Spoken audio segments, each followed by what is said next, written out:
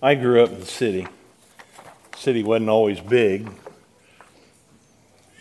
And I was curious. There are two things. First thing that ran through my mind, and please don't misunderstand me here. I'm not a huge country music fan, but the song that was going through my mind was "I'm Not a Country Boy at Heart" by Ricky Skaggs when I was doing this. But I'd like to know how many of you grew up on a farm. Just raise your hand.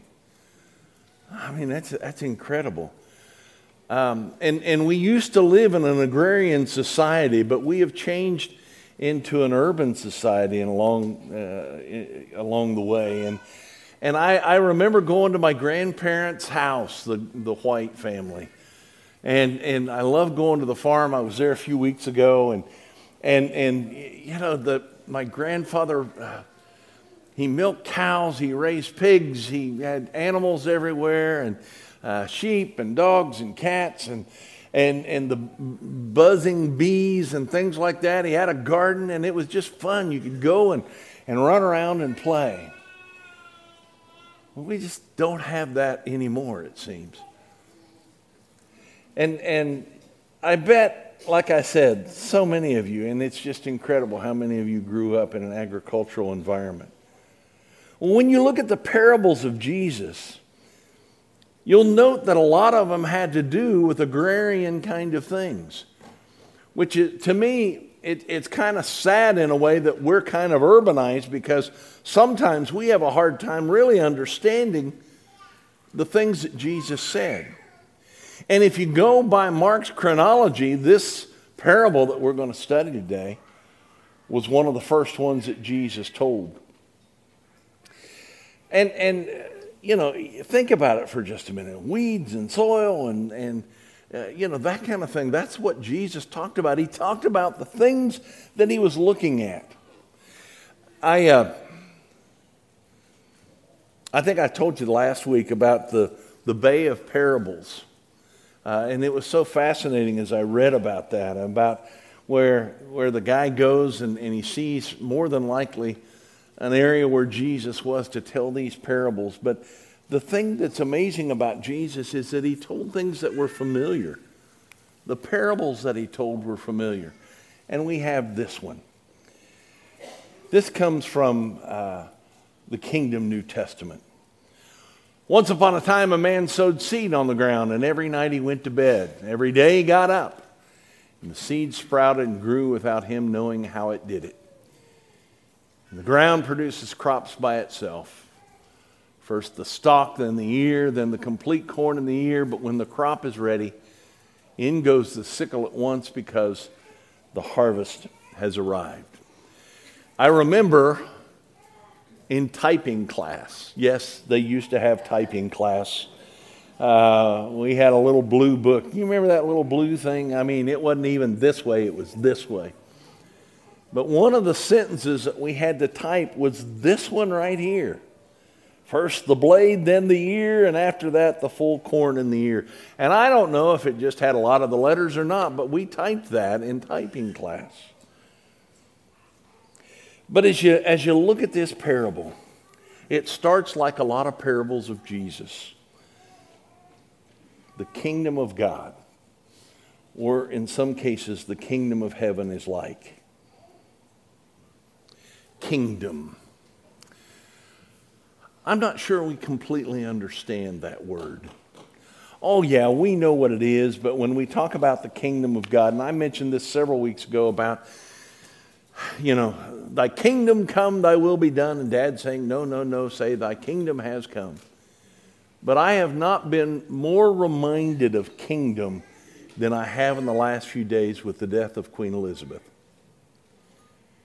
To see how that nation and the nations that she was sovereign over, to see how they have flocked to England to see her casket, and to curtsy or to nod their head and bow down. And it's just been amazing to me to watch this. And God save the king and hip hip hooray. You know, I think we ought to revive the hip hip hooray thing, you know. We ought to do that sometimes. But they're old rituals but it helps us to understand the commitment and the dedication to the kingdom. I wish we had that same dedication that they do in England.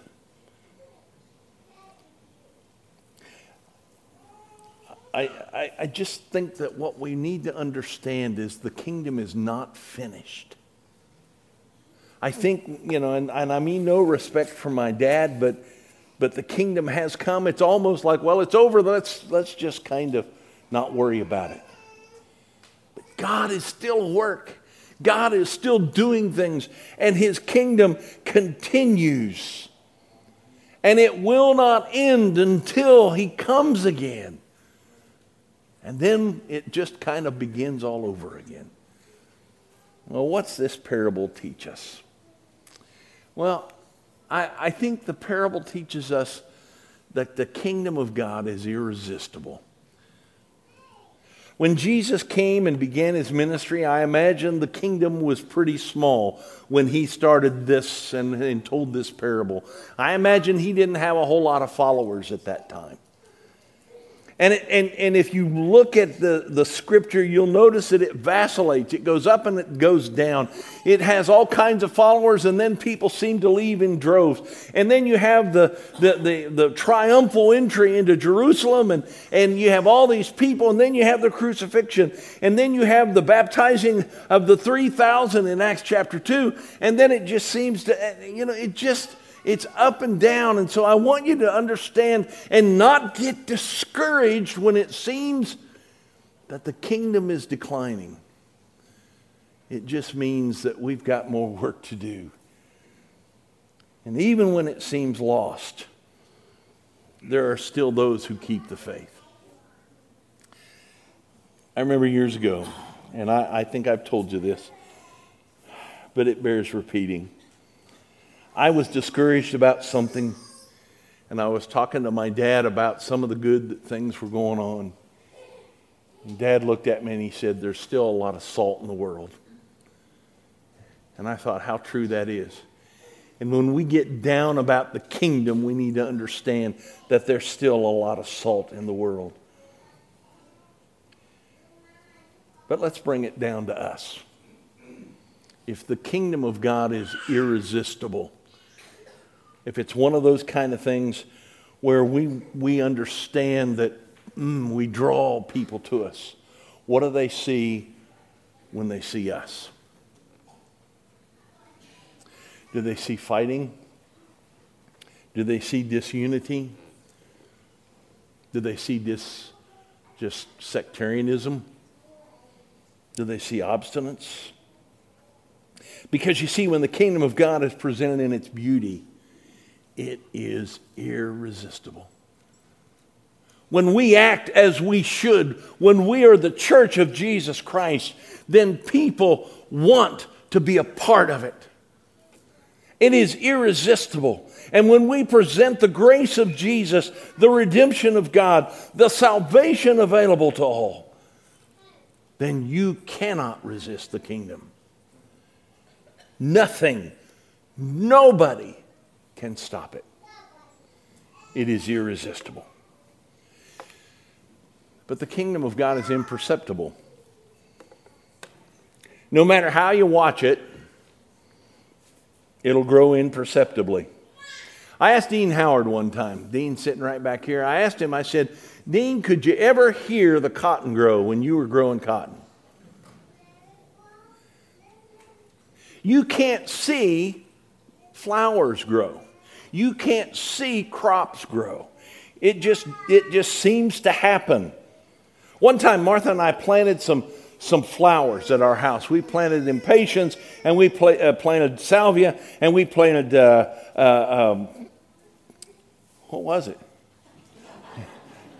It was 3 different things. But anyway, we planted these things, and it was kind of neat. There they are. They're sitting right there. And we'd water them and come out the next day and say, boy, those are plants. And at least that's what I would say. But, and pretty soon, though, those impatiens, they grew, and they were just massive. And it's like, when did that happen? The kingdom of God is that way. We just can't understand. We can't see it. It's imperceptible. It'll just grow and grow and grow. And I want to encourage all of us to go sow seed. We don't have to stand there and watch it. It'll grow. I know this is especially difficult for people, and you got to understand, for people like Caleb and Shana who work in ministry. Because so many times, and it will be to you too, but so many times you put in the effort to be kind to people and to be Jesus to people, and you don't see any kind of result. But years later, Caleb, you'll see this one day. You probably already have some. A letter will come in the mail. And it'll say, thank you so much for what you've done for me. Thank you for being there. And thank you for the investment that you made in me. I know I've told you this story, but I think it bears repeating. And besides that, I forgot when I told it. We're at the World's Fair in 1984, New Orleans. We had one Chinese Bible left. If you've ever been to a World's Fair, they come from that's why it's called a World's Fair. They come from all over. And China had an exhibit there, and we had an exhibit. The Church of Christ had an exhibit there. And the guy who was in charge of the exhibit during my shift said, Jim, I've got to leave. I got to go home for a few days. You're in charge. I was, a young man. And I was kind of, why did you put me in charge? He said, we've got one Chinese Bible left. Give it to whoever needs it. I said, okay. So I was working on one side of the exhibit. And somebody came over and said, Jim, this young man is from China. And he says we don't have any materials for him. And I said, just a minute. And I went around and I pulled out the Chinese Bible. He said, this is all Japanese. And I pulled it out and I laid it up there. And I said, this is for you. And I gave him that Chinese Bible. And he started bowing. Thank you. Thank you very much. And he turned around and walked away. And as he walked away, I thought, who will read that Bible? And I couldn't help but think that I will not know this side of eternity the influence that Bible had on somebody. Don't ever underestimate what you do when you sow the seed. But the kingdom of God is spontaneous. In verse 28, it says, the soil produces grain, and it says, all by itself. Does it all by itself? The Greek word that's used there is the word where we get our word automatic. It's automatic. It just happens. Well, we know that it isn't literally automatic, don't we? We know it's through the Holy Spirit that the growth happens, and we are completely and totally helpless without God. And I don't know of any farmer that takes credit for his crops. He doesn't say, look what I did. Yep, I planted that stuff, and man, it grew, and I did such a good job. I've never heard a farmer say that. The only thing I've ever heard from a farmer is, I've been blessed. God has done great things. Neil Lightfoot, in his book, said, in the spiritual kingdom, whatever growth takes place is due to the operation of God. The sower may sow his seed, but he cannot make it germinate in the human heart. And he can select his seed and prepare the soil, but he cannot make the seed grow. I'm always a little suspicious of preachers who say, we had a gospel meeting and we baptized this many people and we did this and we did that. it seems to me that they want to take credit for what they've done. But I can tell you, any growth that happens is not a result of what I do or what you do. It is a result of what God does. It is spontaneous. Remember the passage from 1 Corinthians 3 where Paul says, I planted the seed, Apollos watered it, but God is making it grow. We need to be sowers of the seed. We need to be people who sow the seed and allow God to provide the growth. The kingdom of God is irresistible. The kingdom of God is imperceptible. The kingdom of God is spontaneous. In James chapter 5, he says, be patient then, brothers and sisters, until the Lord's coming.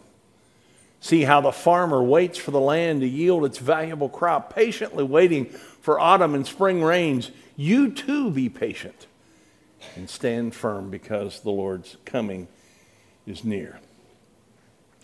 One of the things that I want you to see in this parable is at the very end.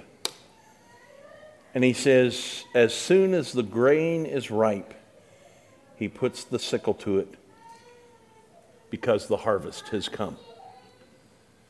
Brethren, we need to be looking forward to the harvest.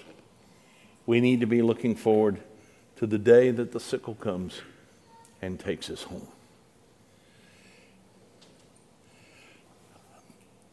I love this parable. There's not a whole lot to it, it doesn't seem, but then when you look at it, you realize exactly what Jesus is saying. Maybe that seed has entered your heart, and maybe you've not done anything, and all of a sudden it's germinating.